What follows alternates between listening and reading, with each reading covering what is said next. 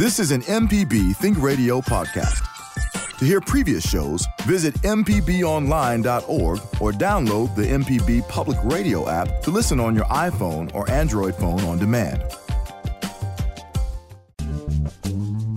From MPB Think Radio, this is Now You're Talking. It's a show about the most interesting people and stories of Mississippi. Hey, today our guest is very interesting. He's Mississippi native and classical conductor of the London Night Symphony Orchestra, William Walker. We'll sit down and talk with his journey from Mississippi to Vienna. Plus, Michelle and I will talk about the latest headlines and the weekly roundup. And if you'd like to be part of our show, well, we'd love you to give us a call. Give us a call at 877-MPB-RING. That's 877-672-7464. Or you can drop us an email at marshall@mpbonline.org. Hey, stay tuned. This is Now You're Talking on MPB Think Radio.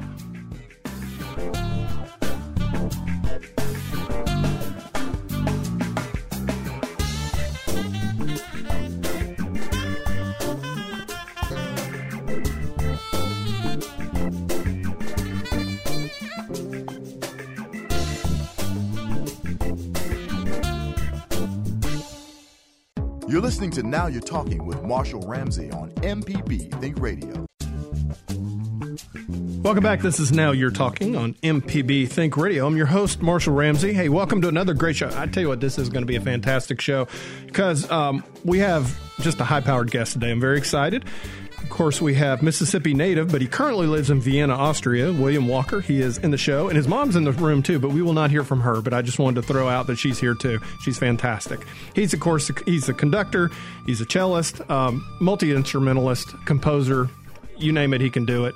He's just a pretty cool guy. Anyway, we'll talk with William in just in a few minutes. And, of course, we have the weekly roundup coming up with Michelle. Michelle, I'm glad you're still here after the weekend because it was a bit bumpy. You know, Michelle's the only person I know that plays a thunderstorm app during a thunderstorm so that she can sleep. That's impressive. Oh, my goodness. Yes, I do. You're like, is it at the app or is it real? Oh, my God. That was supposed to be in confidence. We talked about that between us. I know, but that's what radio's all about. Oh Don't worry. It's just us. Anyway. You know, just us listening. Yeah, just us, right? Yeah. Everyone knows I sleep with a thunderstorm app. That's pretty cool, though. That's high-powered. Whatever. But actually, I got it from one of my doctors. Having, of course, being in grad school and doing everything else, producing, and it's a lot, and 2 radio stations. So my mind does not wind down in the evening. Oh, really? And it's very hard for it to wind down. So I was taking melatonin and different things to try to sleep. And she said the apps, like we were talking about, the noise, the soft noises, the white noises. But for some reason, Thunderstorm app just... That says a lot. Strokes for I've got a tornado app. Sounds like a freight train. It's very soothing. But I don't know the thunder. Yeah. When you hear the rain. Right. I mean, it's really hard rain. It just soothes me. It's soothing thunder, not like the kind we had over the weekend, like when my neighbor's tree got struck, and it sounded like we were an artillery strike. Well, believe it or not, it's some crackling thunder in my app, and but since I was young, I've always enjoyed sleeping to thunderstorms. A lot of people say you're in the right place for that. Exactly. But you know what? We had one fatality, I believe, in the state. Yeah, very rough weekend. Very rough, but 19 other mishaps as far as... I mean, you had 2 tornadoes like back-to-back hit Vicksburg. And, I mean, that storm system, the storm that produced that tornado went basically all the way across the state and was causing some of the ones... You know, Starkville, I mean, a lot of parents were puckering on that one because they were thinking, oh, is my kid okay? Right. And you had the Starkville one. But, I mean, a lot of the same places, there was actually Smithville was under a tornado warning for a while. And I'm thinking if there's any place on the planet that never needs to see another tornado in a million years, it would be Smithville after what happened in 2011. So, and the scary thing is it's going to happen again because it's spring in Mississippi, but it's going to happen in Thursday. We're going to have some storms again then, too. Well, we pray that people, and we talk about technology on Everyday Tech a lot, but technology helps so much with warnings and getting people prepared, especially with the weather technology and the technology that preparing people for a thunderstorm that magnitude, or even just being warned. Right. You can get into your safe place. Well, one guy was talking about on the news yesterday that he heard the noises and heard the siren, and he got in his tub. And I was thinking, I'm like, my daughter and I don't talk about that enough. What do we do? Get in the tub, put your mattress over your head. Because, wear a helmet. Yes. If you have a bike helmet or a football helmet. We don't have helmets, but I was wondering, I was thinking, you never know when a tree We have a lot of trees in our yard, and especially in our backyard. You never know when a tree will fall. Well, you got some flying debris, too. That's the other thing when you're... So putting that mattress over your head in the tub, closing that door on your closet, very safe to do. And I was thinking about that yesterday. We haven't done any drills. We might need to do that. I would think so. And make sure it's when her friends are over, because that would be extra cool. She's a 16-year-old. She would kill me. Let's do a tornado drill. Well, I know. Exactly. That's why I kind of mentioned it. So having a 16-year-old myself, I know how this rolls. Oh, my God. A lot of stuff going on today in history? Yes, of course. Two things I found. One was history, and then one was Mississippi history. Very prevalent, though. Titanic. The Titanic sunk on April 15th, 1912. And one of my favorite movies. I hate to say that. Well, it's appropriate that it's tax day also. Yeah, I know, that it seems is. to be appropriate. Isn't that? But, a lot of people say that ship would never sink, the unsinkable ship, and it actually did. Nothing is off limits. I mean, again, it started on the 14th, getting struck by the iceberg, and then it went down on the 15th. Sad for everyone dealing with that. And you know what? To be honest with you, Rose could have allowed Jack on that door. I still think that was, That was, you know what? I always said that too, but... Okay, and here's another one. Leonardo DiCaprio's girlfriend is actually younger than the movie. Oh. Yeah. That's how long ago that movie came out. Wow. Just to make you feel old. And he is how old now? Older than me. Oh, he is? No, I'm just kidding. No. Well, you sound surprised. No, because I really like him. Because you know I'm ancient. And I really like him. But, I do too. Today in Mississippi history, on April 15th, 1927, the United States Great Mississippi Flood happened. That's right. Interesting. 5 inches of rain fell over an 18-hour span, causing the Mississippi River to break out of its levee system at 145 locations. Yeah, it was, and of course changed the face of Mississippi. Oh my God. Yeah. And they said Arkansas, during that flood, Arkansas achieved the worst effect by that flood. But we talk about the great flood of the Delta, Mississippi Delta in Mississippi. They say the Coliseum was completely underwater. Now that was from the 40 years ago, the Great Jackson flood that we had. And I see the pictures, and I just can't imagine. I wasn't in Mississippi then, but I can't imagine. Yeah, they had 25 inches of rain up in Louisville. And it came in right at Easter. So it was talking to a couple of my friends who were here. They're like, yeah, we were sitting in our apartment. The sky was all sunny and everything. And next thing you know, we couldn't get out of our apartment because it was underwater. And basically the Pearl River, and of course it did it again, I think, in 82? First it was 79 and then it was 82. They had a second flood. But yeah, that's always kind of the sword that's hanging over our heads here in the Jackson area. But of course, the Great Flood of 27 caused a huge migration up to Chicago. And, you can even hear a Led Zeppelin song that sings about it too. Right. So when the levee breaks. But yeah, it was pretty amazing. Another thing too, just throwing out on history, of course, on this date, I guess 29 years ago, Hermione was born. I know. Harry Potter, the Emma Watson who plays Hermione, is 29 years old. You know about feeling old. Well, no, when I see Harry Potter, though, when I just look at him and just realize when I used to watch the movies and now he's a grown man, I'm like, my God. Yeah, and Maisie Williams, who's in Game of Thrones, which, of course, started back last night. She's 22 because she was like a little kid when that started. And see, for all you Game of Throners, we call it, my boyfriend has been binge watching the season. So I think he's up to 7, maybe 6. That's impressive. I have not been able to invest that much time into it. He did. And over a span of 3 weeks. I'm like, that's impressive. But how did you, I told him he actually switched places. I was not his girlfriend anymore for 3 weeks. It's been Game of Thrones. Oh, yeah. So, but he can't watch the new season because he hasn't caught up yet. Oh, okay. So he's been trying to stay away from social media and the episode last night because he doesn't understand it because he's still catching up. You know what I watched yesterday that was amazing? What? Tiger Woods winning. Oh, yeah.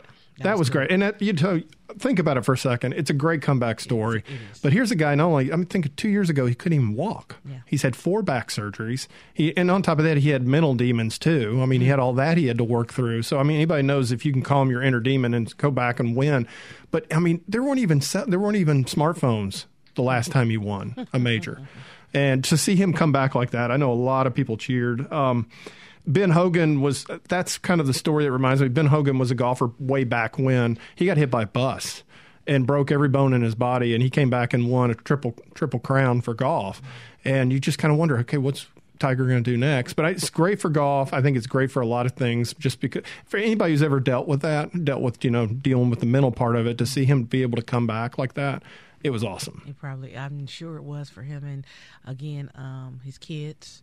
Yeah. He was hugging his kids at the end of it. And they showed the picture of him hugging his dad.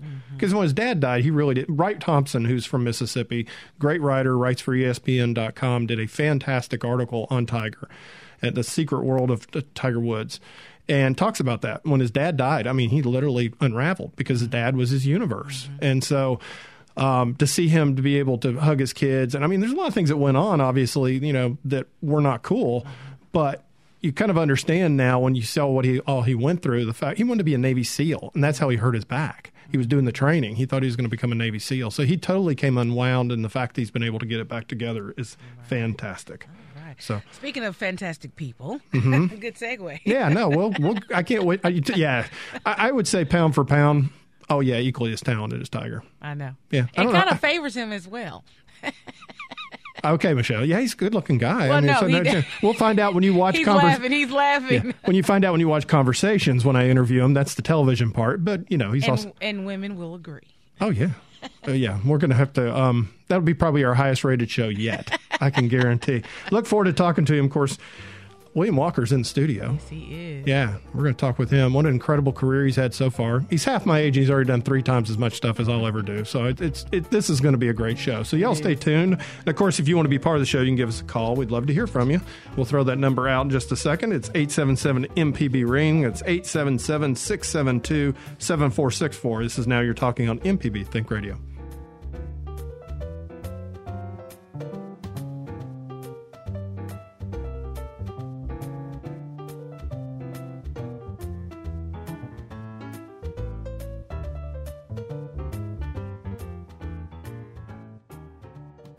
Can't get to a radio? Well, don't worry. MPB Think and Music Radio are available online and on our MPB Public Media app. It's simple. Just log on to our website at mpbonline.org to get started. This is MPB Think Radio.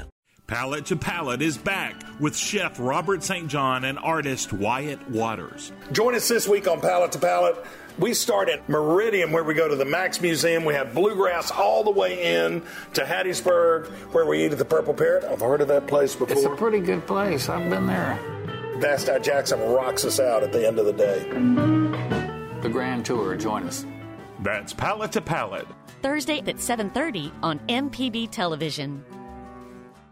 You're listening to Now You're Talking with Marshall Ramsey on MPB Think Radio. The information presented on this program is meant to provide general information about the topics discussed and is not necessarily the opinion of Mississippi Public Broadcasting.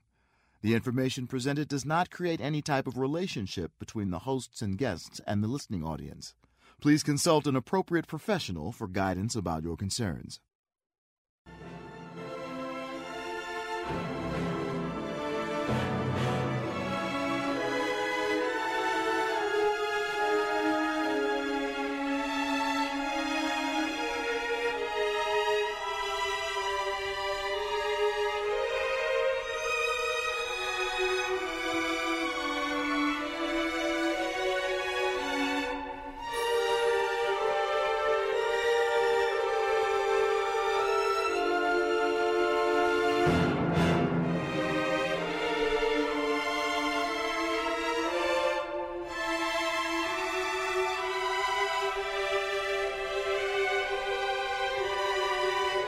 Welcome back. This is Now You're Talking on MPB Think Radio. I'm your host, Marshall Ramsey. Happy Monday.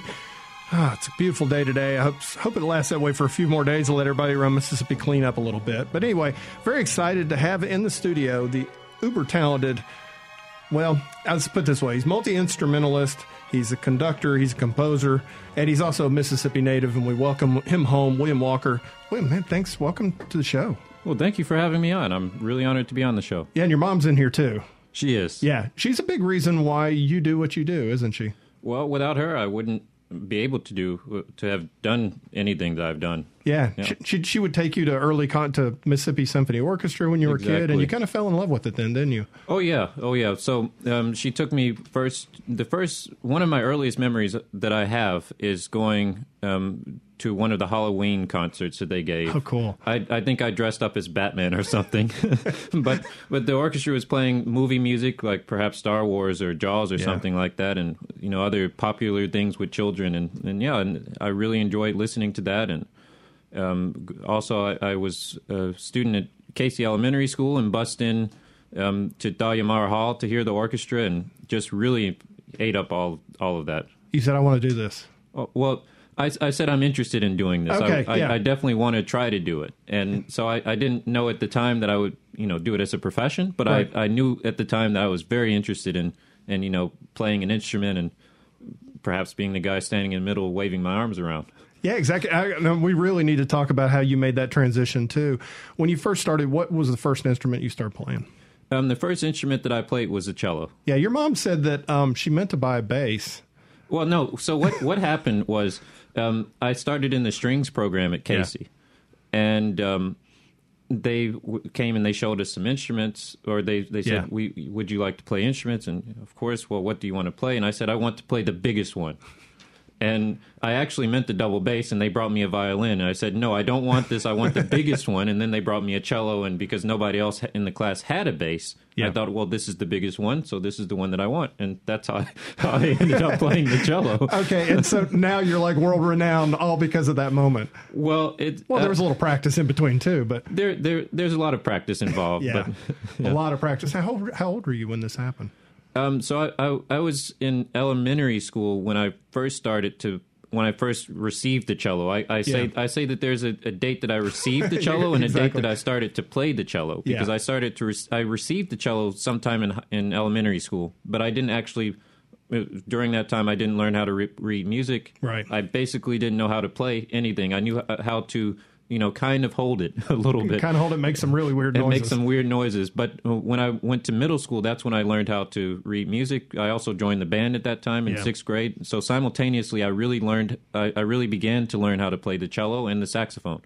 And so I would go, actually, it was very funny. I would have class in the band, and then the next hour I would go to strings class. Oh, wow. And so it was really nice for me because I enjoyed doing both things, and I just kind of went on from there.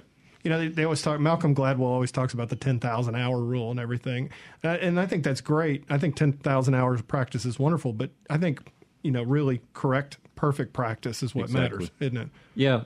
So like Mislav Rostropovich, one of the most famous cellists in history, really a legend, a Russian cellist, would not practice more than 2 hours a day is what he said. Yeah. Of course, there would be some occasions where he would practice much more than that, like he was learning. He gave the world premiere performance of a cello concerto by Shostakovich, and he learned that in just one night. Wow. It's a really difficult piece. Yeah. He just took the entire night and learned it. So, there are exceptions, but he really just practiced 2 hours a day. But it was so focused and so intense that he accomplished what some people accomplish in several days of practicing many hours. Well, and I was reading one of the articles about you, and it talked about you were adjusted the metronome to change the speed a little bit, so you could kind of get the mistakes out early on and affect it later on. I just totally butchered that because I draw for a living. I don't play music.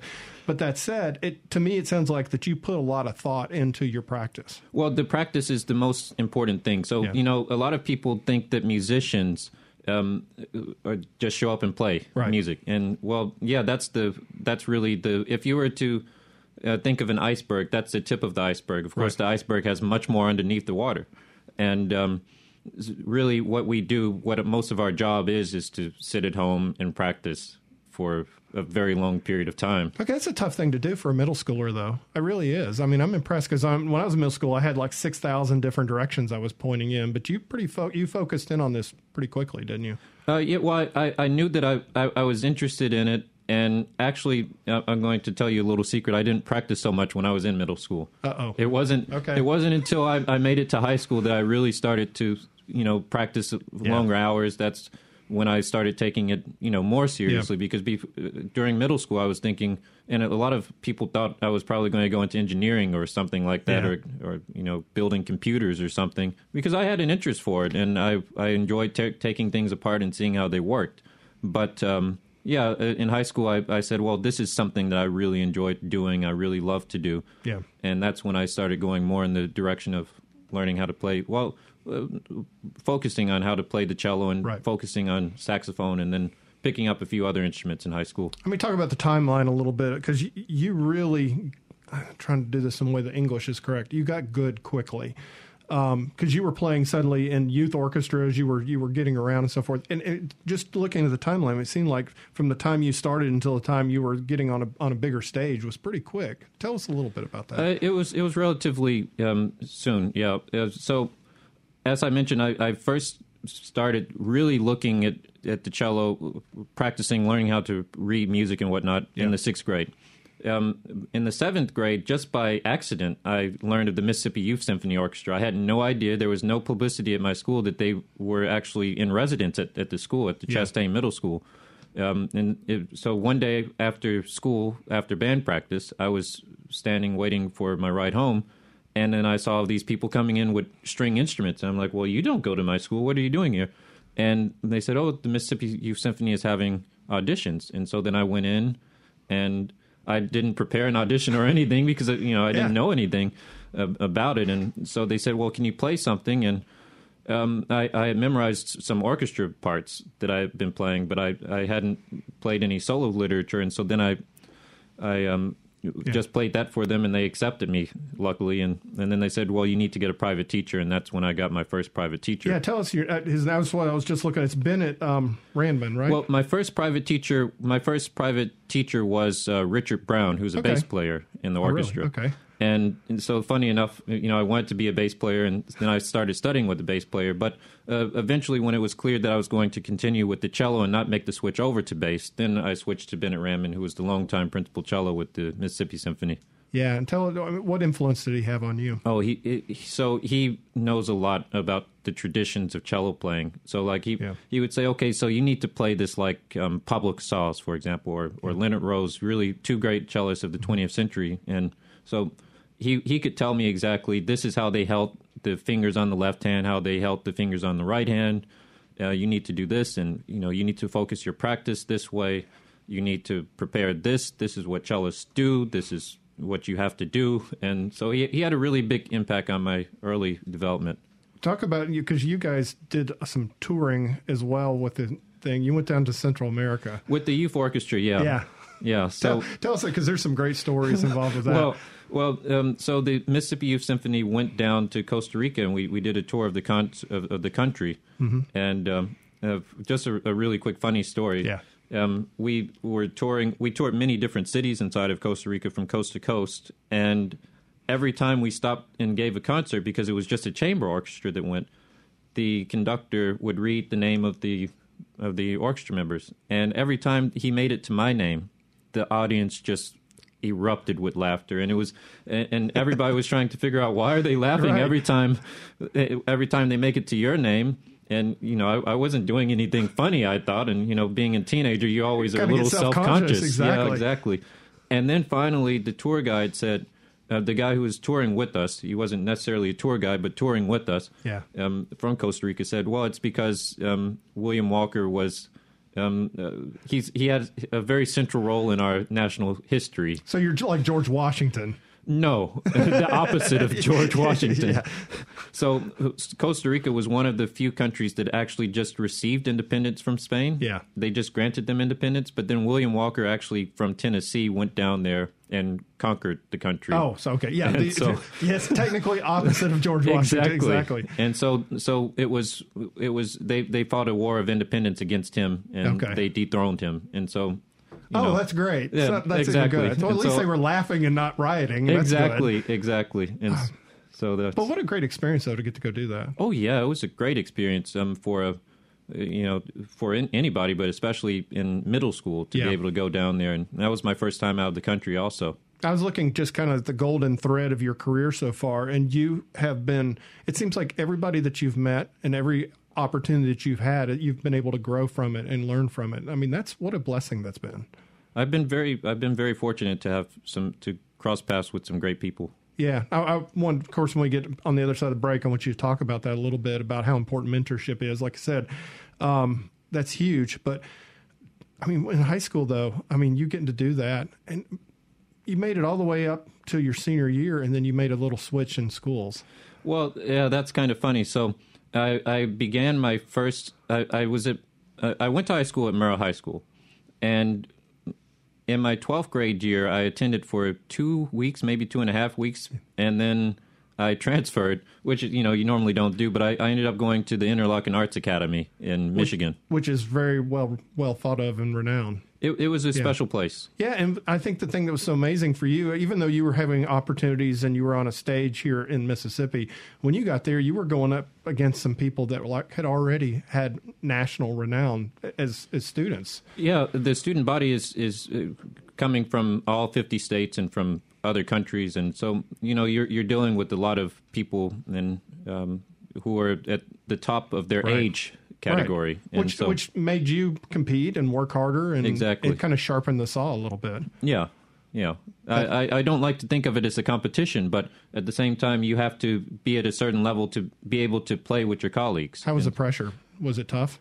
Yeah, it was. There is some pressure to it, yeah.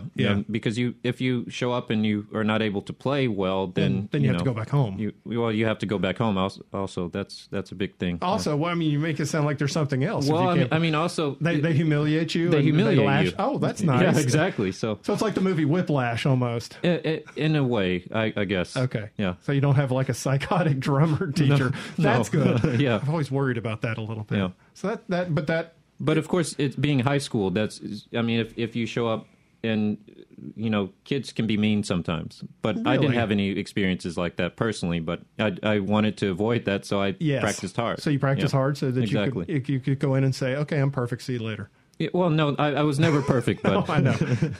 But, I mean, but like I said, it really opened up. What were some of the opportunities that you had there that maybe you wouldn't have gotten here? You were able to travel and be part of different groups? Well, at Interlochen, it's a school that focuses on arts. So there are many different art disciplines. Okay. And so you have not just music, you have also dance, you have motion picture arts, so filmmakers, you have visual artists, you have writers, you have painters, you have many different art forms there, theater, acting. And so to be able to see how they're being trained, how the people in the other art disciplines are being trained is very influential on what you do, how you make music, and how I make music. Right. And so that was influential. But then also having the opportunity to perform and to rehearse with the full symphony orchestra on a daily basis at 7 o'clock in the morning. Oh, really? Oh, Our wow. rehearsals were at 7 o'clock in the morning. That's kind of rude. Well, it's an awakening. Yes, no pun intended, right? But we played a lot of really great repertoire, and we had concerts every 3 weeks, which is very different than when you don't have rehearsal every day in high school. And so that was a great experience. Got to go through a lot of repertoire, and it was just a great experience in that way. And I'm thinking that's perfect, because I remember early on in my career, when I got into college, I suddenly had a daily deadline. I had to draw a cartoon every day. That's when I learned how to do what I do. And it sounds like that gave you the opportunity to kind of do. Now you don't worry about a piece of music anymore. You're just like, okay, I'm going to knock this out. Well, I think the worry about a piece of music goes for a lifetime, because it's something like Pablo Casals, the great cellist of the 20th century, who died when he was in his 90s. People asked him, why are you still practicing and you're over 90 years old? You're a great master. And he said, well, it's because I'm still learning. Oh, wow. And it's a piece that he'd been playing for 70 plus years. And so it's because I'm still learning. That's great. Well, we're going to take a quick break. When we return, we'll continue our conversation with William Walker, incredibly talented conductor, composer, multi-instrumentalist, and of course he lives in Vienna, but he is here today. He's back home. And of course, if you have any questions or comments for him, you can give us a call at 877-MPB-RING. That's 877-672-7464, or you can email us at marshall@mpbonline.org. Stay tuned. This is Now You're Talking on MPB Think Radio.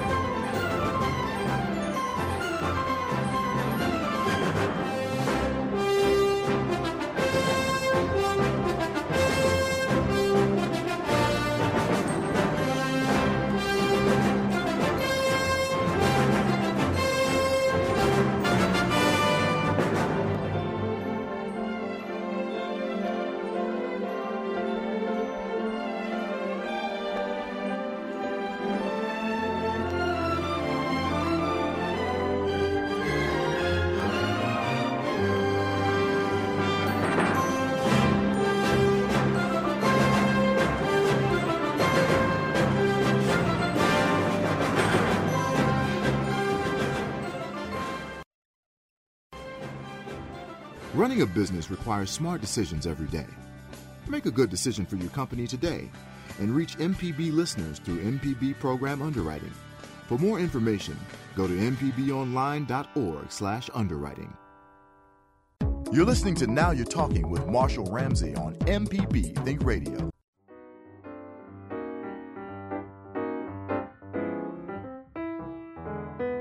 Welcome back. This is Now You're Talking on MPB Think Radio. I'm your host, Marshall Ramsey. If you're just joining us, our guest today is Mississippi native and uber-talented William Walker.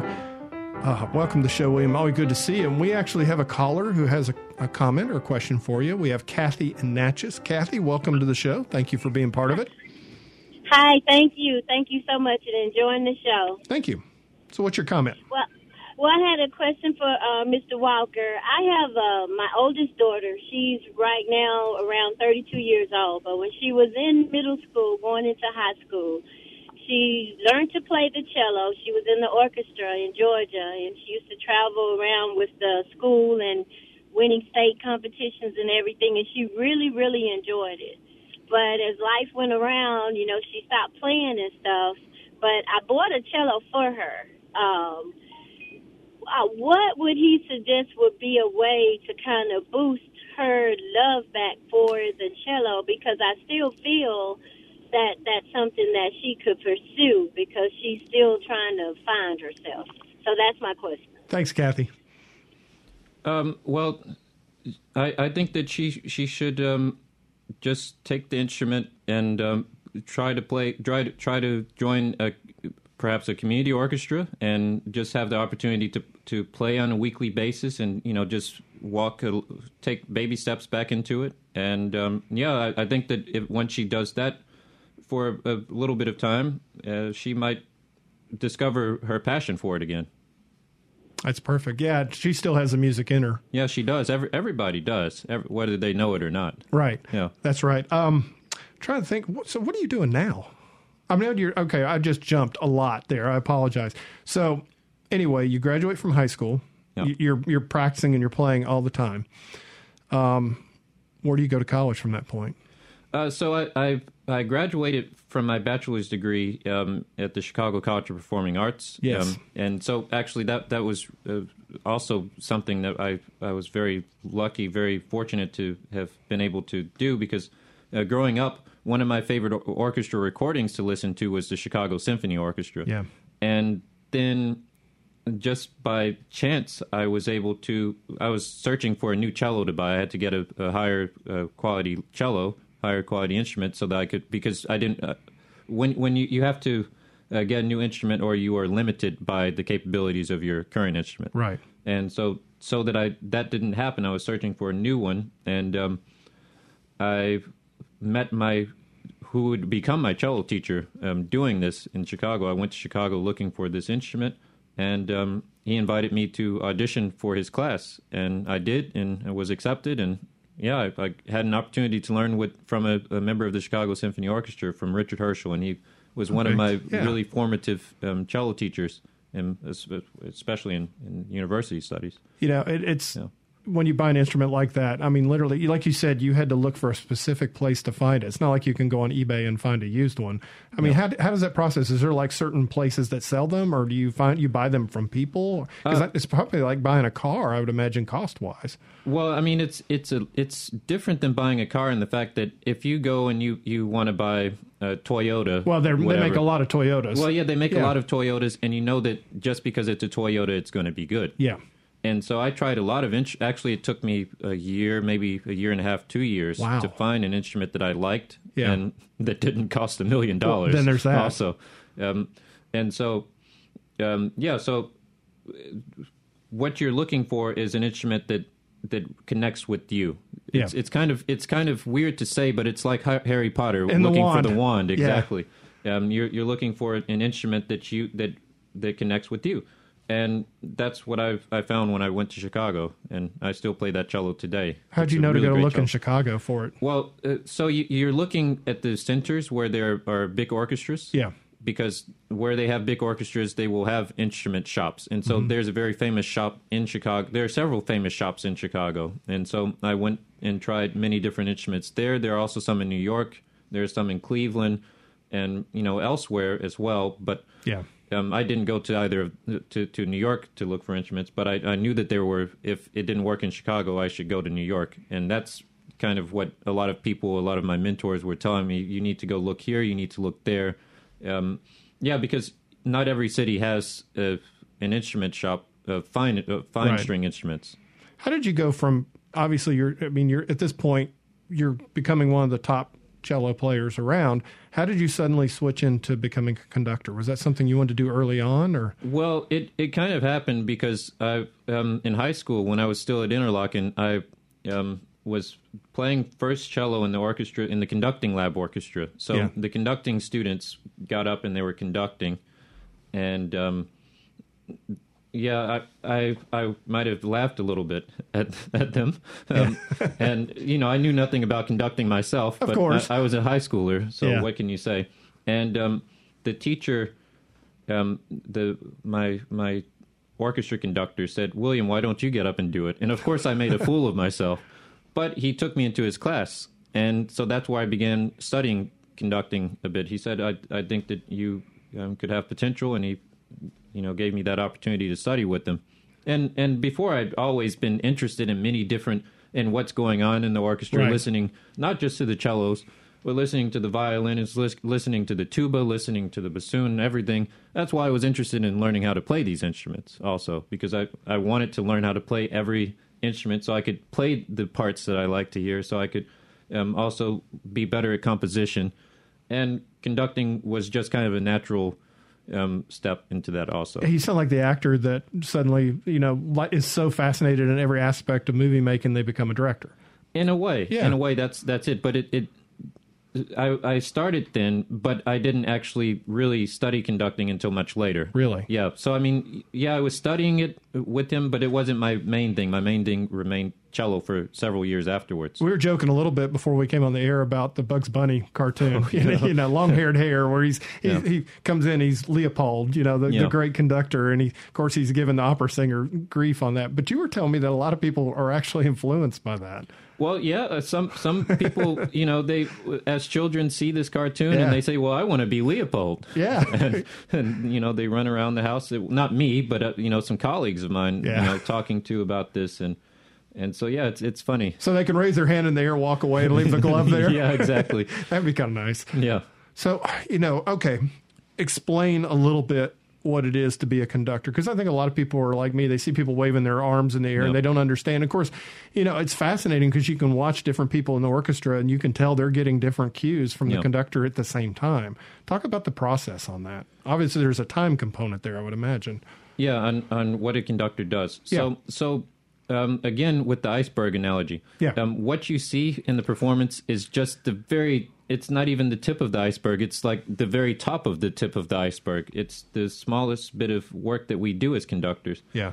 What we do a lot of is, first I will tell you what you see. Okay. So, because that's the most interesting thing to many people. What you see the conductor doing is giving, as you said, cues to different people. Come in here, come in there. Though often the orchestra doesn't even need you to do that. It's more. So depending on the level of the ensemble, they do need that. If it's a high school group, they need that. If it's a university group, depending on the level, they need that. And if it's a very hard piece with a professional group that they don't know so well, then they need it. That. But what you're doing on the podium is trying to convey the music, be a conduit of the music, to be a visual representation of what the audience should be hearing, and that is, that should hopefully inspire the orchestra to play in that way. Even though they can play it already, but it can inspire them to play even at a higher level. Right, and that's what you're seeing in the performance. But what conductors do, there's a lot of work involved in it. There's a lot of study of score study, of studying the music, and doing biographical research on the composers. And the time that they live in. So, really, in a way that you're also an academic. Yeah. You're doing a lot of academic research before you even step on the podium to do the first rehearsal. You've already spent much time with the score. Right. Yeah. Talk about, okay, so you're in college, you graduate, you've gotten your master's, you've done, but you also did a lot of traveling too, didn't you? You played with different groups and so forth. Yeah. Tell us a little bit about that. Well, so I've conducted a few orchestras in a few different countries. So I conducted an orchestra in Italy and in Germany and also in the Czech Republic and a few other places like that. It's just kind of, it's the life of a conductor. Conductors, they might live in one place and then they are conducting orchestras in other places. It's part of the job. But you live in Vienna, which is really the center of just music. I mean, it's a beautiful musical city. It's like Candyland for classical musicians because, I make the joke often that you throw a rock and you find a house that Beethoven lived in. Right.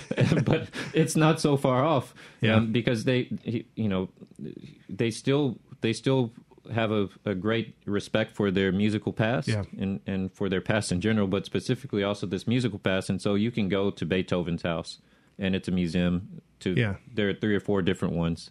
And you can go to the Mozart house in Vienna, where he lived the longest period of time. You can go to Schubert's house. You can go to the Haydn house. Many different places, and then also the city just has like 4 or 5 great orchestras and great opera houses. And outside of music, there you have again the thing with many different art forms, right?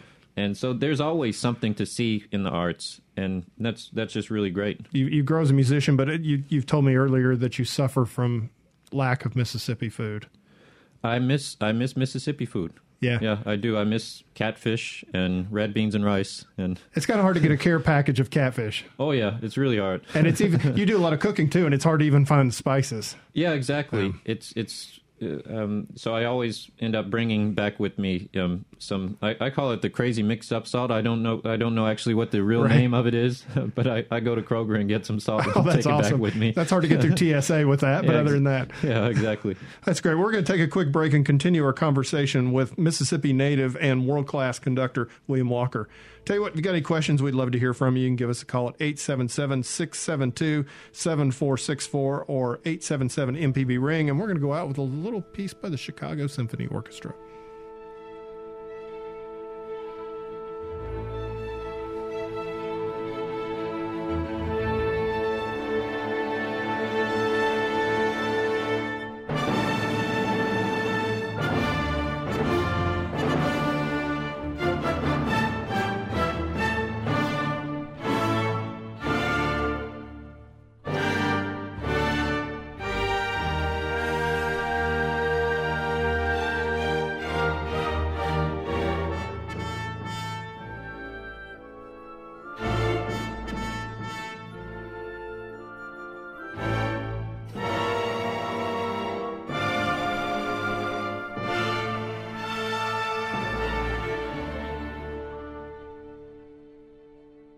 MPB would like to thank Daniel, Coker, Horton, and Bell and the Mississippi Healthcare Alliance for underwriting MPB programs. Your company can be an underwriter too. Find out more. Go to mpbonline.org/underwriting to find out how. You're listening to Now You're Talking with Marshall Ramsey on MPB Think Radio.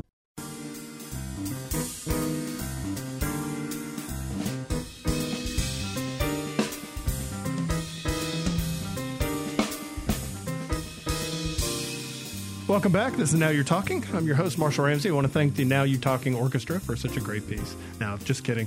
Anyway, if you're just joining us, we've had a fantastic guest today, Mississippi native, world-class conductor, William Walker. I tell you what, like I said, I just read over your career and all different things you've gotten to do. I'm exhausted. How do you do it all? I mean, seriously, between the practice and the travel and you just constantly, that's all you do, isn't it? Late nights. Yeah. Caffeine, late nights, and just doing it. Yeah, and loving it, right? Yeah, well, yeah, that's the main goal. You know, I've heard from many different people that with being a classical musician or being a musician in general, you should only do it when you can't imagine doing anything else. Right. And that's where I am at this point. Yeah. I can't imagine doing anything else. I just can't. And I was talking to your mom a little bit earlier, asking if she was musical. And she said she taught herself to play piano. I was impressed by that. But where did it come from? Did you see, I mean, are your siblings musical? Is it like some? Is it nature or nurture thing with you? Well, it's just a thing of it. It just kind of happened. It just I can't really explain it. I just went from starting to moving to the next level, to the next level, to the next level, and that's how we're sitting here right now. Exactly. Right? So what are you doing right now, and what's coming up for you? Well, right now I'm. You're here in the studio. I'm here Jackson. in the studio, You're home. exactly. Yeah, in Jackson, which is nice with good food, I might add. Oh yeah, red beans and rice and whatnot. But yeah, so right now I'm guest conducting orchestras. Yeah, and I'm performing with Art Alive. It's a group based out of Austria, founded by Aldina Topjic. Mm-hmm. I hope I said her name correctly.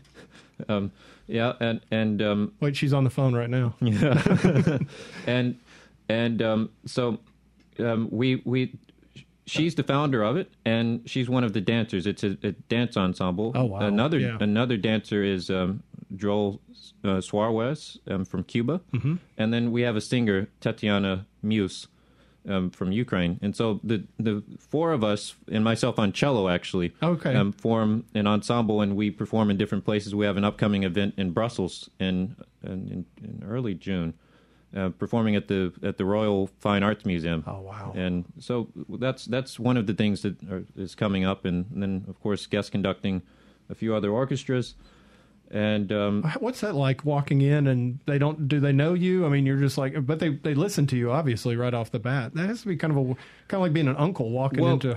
Well, it's kind of like it's like going on a first date. You show up and you don't know if you trust the other person yet, right? And so you just have to build respect and trust, and don't be a tyrant, because that doesn't work at all. That's the thing. I mean, that's like a lot of people think all conductors are tyrants, but that's really kind of an old, outdated trope, isn't it? Exactly. That's something of the past, of the mid 20th century. Hey, you don't strike me as a tyrant. No, I'm not. I bet say your mom's in the room. She wouldn't allow you to be a tyrant. Well, yeah. Now she's shaking her head over there. She said, "No, not going to happen." So, but you're playing and conducting back and forth.